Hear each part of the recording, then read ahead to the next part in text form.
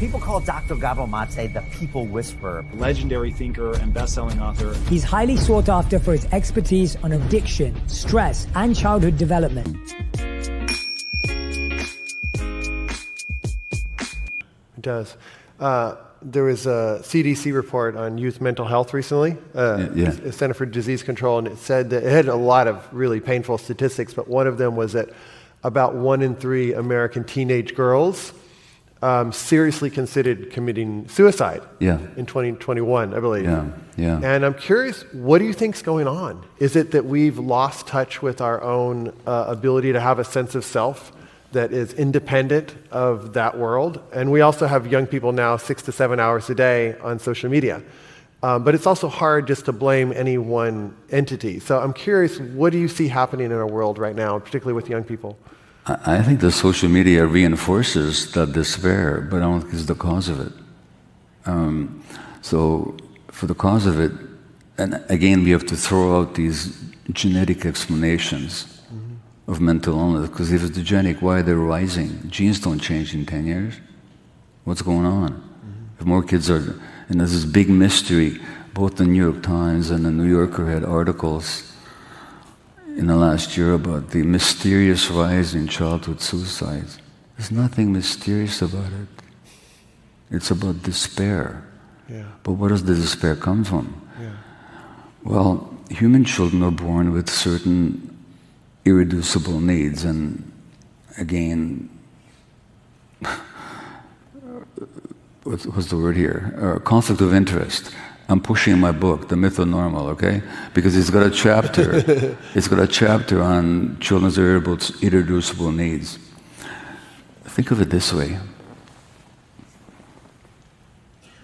Our lungs don't expect oxygen. Our lungs are an expectation for oxygen. If there wasn't oxygen in the Earth's atmosphere, we'd have no lungs. So it's not just that our lungs expect oxygen, they're an expectation for it. It's not a thought original to me, but I think it's a very, despite the fact that I didn't think of it, it's a really good thought, okay? It comes from the wonderful book, The Continuum Concept by Jen Liedloff. Wonderful book. So our lungs are an expectation for oxygen. The human child is also an expectation. Doesn't expect things, is an expectation of things. Wouldn't have evolved without those conditions being present, any more than lungs would have evolved. A human child is an expectation, certain needs that if they're met, that child would be fine. If they're not, there's going to be despair. Number one, a powerful, strong attachment relationship in which the child feels welcomed and accepted and seen and heard and enjoyed. Absolute need of the human infant. That's the first one. The second one is what a psychologist friend of mine calls rest. Rest means that the child shouldn't have to work to make the relationship work. They shouldn't have to be compliant, cute, smart, pretty, successful, anything. Nor should they have to try to reduce the parents' stresses by suppressing their own needs, which happens in a lot of families. So rest. The child shouldn't have to work to make the relationship work. That's the second irreducible need. The third one is the freedom and encouragement to experience and have validated all their emotions. We're wired for them. One of them is anger. We're wired for anger. Good thing too. When somebody enters your space, oh, get out! It's healthy anger. Without that, where in nature would you live? Human beings evolved out in nature. So that's one. Love or caring is another, because without that, the vulnerable don't get taken care of. And we're all vulnerable sometimes. Panic, fear, play. Play is essential. Play is much more important for brain development than academic learning, by the way. All animals play for a good reason. That's how they develop. Curiosity, seeking. Well, the child is a need. That's the third irreducible need, is to experience all these emotions when they're appropriate and have them validated. In our culture, so many of these are completely suppressed. The fourth need of the child is spontaneous free play out in nature. Okay? Now these are the irreducible needs of children. Now just go through all those four, you'll find two things about them. One is, when you study Aboriginal hunter-gatherer societies, they're exactly what's provided.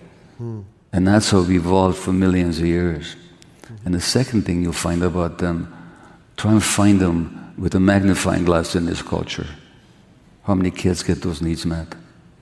Because of the way we are taught to parent, the way that parents are stressed. When parents are stressed, they don't have the patience for their kids. When parents are told that when your kid is angry, give them a time out.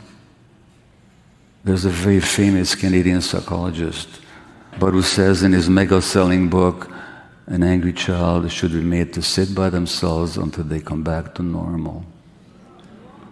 In other words, anger is not normal in a young child. Well, the message the child gets is, if I can be loved or I can be angry, but I can't be both. I'm going to suppress my anger.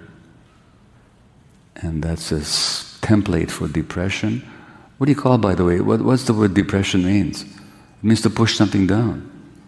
What gets pushed down in depression? Your emotions. Why do you push them down? Because your parents couldn't accept them. So I'm saying that this anxiety, this despair, is because of this society is more and more toxic and less capable of meeting our children's needs. Yeah.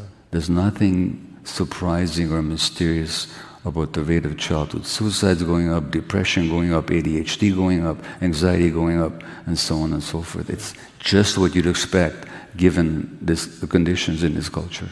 Yeah. And do you see any shifting of that? Do you see any hope that there's a potential shift in that kind of cultural structuring?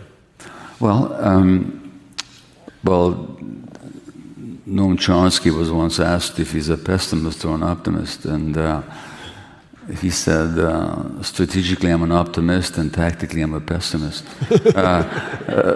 Which means that, and I'm with him kind of, in the long term, I'm very optimistic. In the short term, I think things are getting worse, more difficult for more people. Now, as we alluded to earlier, as a result of things getting more difficult, also more people are waking up. Yeah. So that I do see hope in that. And yeah, so the most difficult things in your life are also the kindest things. There's a part of you that will create difficulties to lead you back to yourself. And I've certainly seen, I don't recommend illness, physical or mental, as a way of waking up, but the fact is they can function that way. Yeah. And I think the same thing is true of a society. Yeah. So that some of the most difficult things that are going on right now in this culture are also the things that are waking up more and more people. Yeah, so sure. I do have hope in that. I do have faith that people will wake up, and more and more people are, even as things get more difficult. Yeah, beautiful.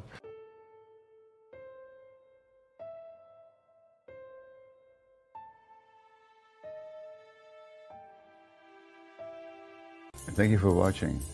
You can get my book, The Myth of Normal, in hardcover, audio, or ebook by clicking the link below in the description. And thanks again.